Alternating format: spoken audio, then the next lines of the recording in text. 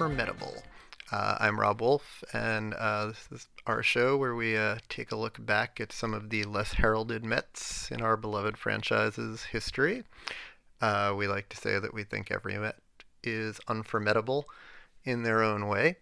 I will say that today's Met might be a bit more forgettable than some because this person never made it to play with the New York Mets. It is, of course, MLB draft season next week, starting June 3rd. Future Mets, hopefully future Mets, if they do a good job drafting, will be selected in the MLB amateur draft. Our friends at From Complex to Queens have already filled you in on who they think the Mets should take, who they don't think the Mets should take. I bet they'll probably take someone that we don't think they should take. Past history is any judge. But the MLB draft, draft pick might not be destiny, but it certainly writes a path. I'm watching right now as we speak the reigning best pitcher in the National League, Mr. Jacob deGrom, matched up against the once and, I guess hopefully, for in his case, in his mind, future, probably never again, best pitcher in the National League, but likely future Hall of Famer and longtime reigning best pitcher in the National League, Clayton Kershaw.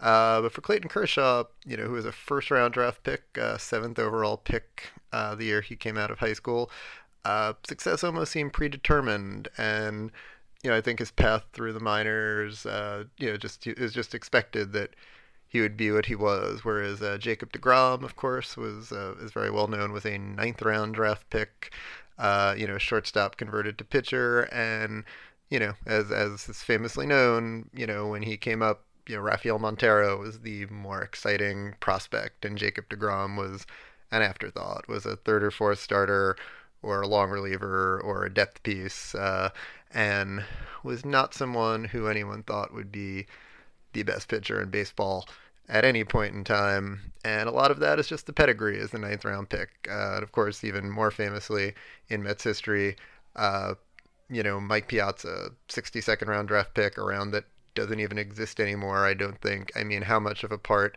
of the narrative of Mike Piazza is it that he was a 62nd round draft pick as a favor to Tommy Lasorda?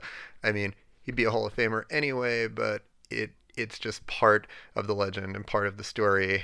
And obviously the baseball draft, because there's more misses than in other sports, isn't quite I don't think as covered as football and basketball, where you have the popularity of those college sports. But for baseball fans, it's exciting, and it's become more and more exciting. And I think it defines these players more than we think. At any rate, this is just a long-winded introduction to get to our Met of the day. As I said, a Met who never made it to the team. In fact, never made it out of the low A Sally leagues for the New York Mets. That is Ryan Jaroncic, the Mets' 1995 first-round draft pick.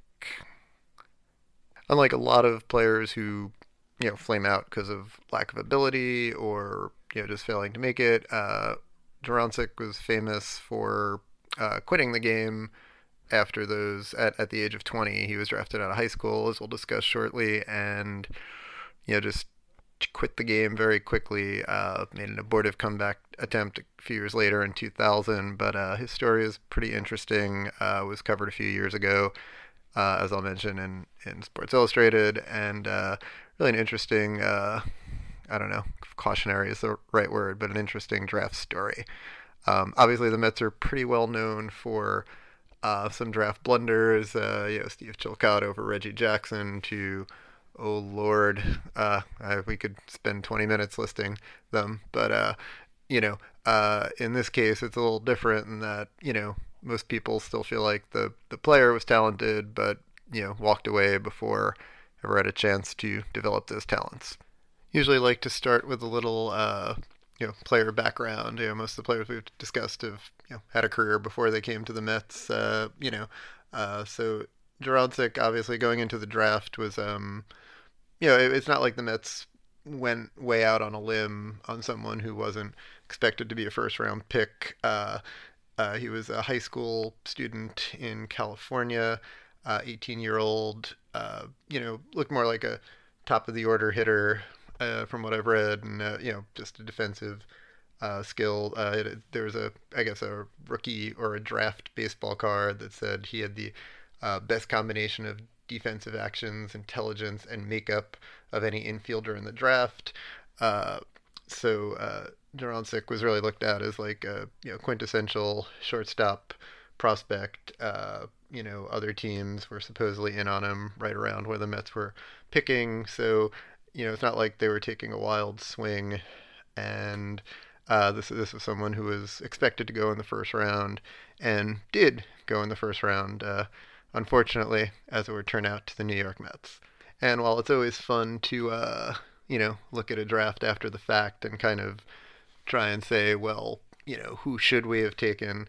While some notable major leaguers did go in front of Duroncic, Darren Erstad went first overall in 1995.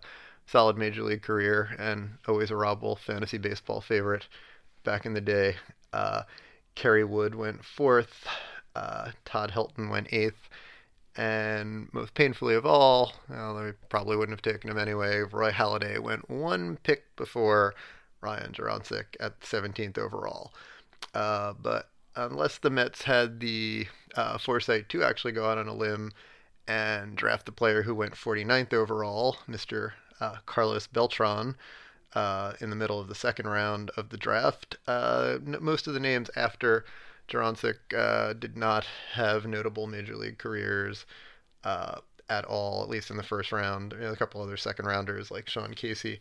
But unless we actually, really went out on a limb there and drafted Carlos Beltran and gave Met fans a reason to irrationally and for no reason hate Carlos Beltran years before they actually did, then, I see no reason with hindsight to quibble with the pick. Which, believe me, if I have a chance to quibble with something the Mets did, I will.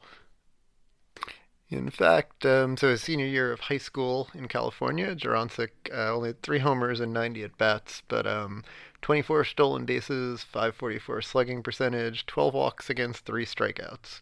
It's a lot better than I did in high school. No, I mean, I don't know. I don't really know high school stats, but sounds good, and obviously the scout community was in love with him, as were the New York Mets. So they pegged him with the 18th pick of the draft, and Ryan Duroncic, at the age of 18, was off to the rookie league with the Mets in 1995. Duroncic did struggle in the minors. He made his debut at age 18, as I said, in the rookie league and at Pittsfield, and at the Gulf Coast League Mets and rookie in low A ball. And at the age of 19, went to the Appy to play in Kingsport, where, again, he really, struggled to find his groove. 647 OPS in Kingsport. But, as a first round pick, probably, no one's going to give up on you yet in any way, shape, or form. So 1997, he opened the year in Capital City. I hope you meant the Capital City Goofball. I did not know the Mets ever had a team there. But with the Capital City Bombers in the South Atlantic League. Wish that was still our minor league affiliate. So again, he started the year there in 1997 and was struggling. 100 at bats, 101 plate appearances, 174 batting average. But the reason for that was apparently not just struggles, was because Ryan Duroncic did not want to play baseball, and apparently pretty much never wanted to play baseball. So, on May 8th of 1997, less than 2 years after being drafted, 18th overall, number one draft pick, 18th overall in the nation by the New York Mets, Ryan Duroncic delivered to Mets general manager Joe McIlvaine, haven't heard that name in a while, a letter notifying them that he was quitting the game of baseball for good. A young and relatively unknown at the time, well, unknown to me. I don't know. Young Met beat reporter named Buster Olney covered this extensively for the New York Times in 1997 when he worked the Mets beat. So at the age of 20, Ryan Jurancic walked away from baseball. Ostensibly, he began playing ball at the age of 5. Basically at the whims of his father, Bill, who was a defensive back for USC and a Navy pilot. It sounds like kind of like more of a tennis story, like one of those, sport parents that just badger you into playing. Jurancic was kind of forced into baseball and to a lesser extent soccer as a child, and even though he excelled, never really enjoyed playing the game. He tried to transition to football as a teenager, but got hurt, and his father, was leery of him damaging his baseball career and instructed him to quit and stick to baseball. But on that May Day in 1997, Jurancic, hitting 174 in Capital City, told Jill McIlvaine he was quitting, walked out, threw his glove and his bats in the dumpster, and moved on and away from baseball. He believed at the time permanently. He did make a brief and abortive comeback attempt in the Dodger organization a couple of years later, moving from coming to the Dodgers in 1999 and playing in 99 and 2000 in their minor league organization before once again hating baseball enough to quit, I guess. So, as far as Jurancic's, his post baseball life, I think first I want to talk a little about his pre-life. What I find really interesting is when they interviewed the scout who drafted him, or who was really in on him, Jim Woodward. There's all this talk about, he was a religious Christian and a bright Stanford-bound kid, all suggested a strong bearing. Just all of that, I don't know, white nonsense. I just feel like it's just interesting how that colors the perception, and that no one could believe that this kid would lie about wanting to have a career in baseball. That he was an upright Christian, and I looked him in the eye, and he said he wanted to play baseball and give up his career and give up his education and pursue baseball with the Mets. And people even cite kind of that religious upbringing as part of the reason that not only did he not like baseball, but he hated the lifestyle around it. That he didn't like how the players went out and partied. He actually got married at 18 and didn't enjoy going out, or didn't enjoy the lifestyle associated with being a minor leaguer, or obviously implied the lifestyle that it would be as a major leaguer.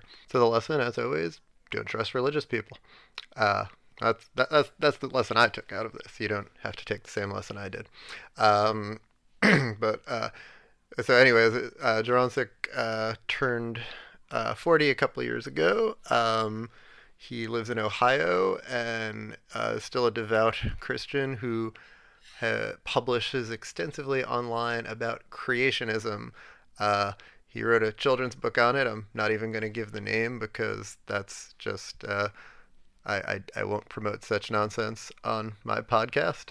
But in fact, we actually looked into Brian had asked about if we could have him on the podcast and interview him, which apparently he turned down. And now I'm kind of relieved because I don't think the interview would have went well once I learned all of this stuff about him. But anyway, if you could look up.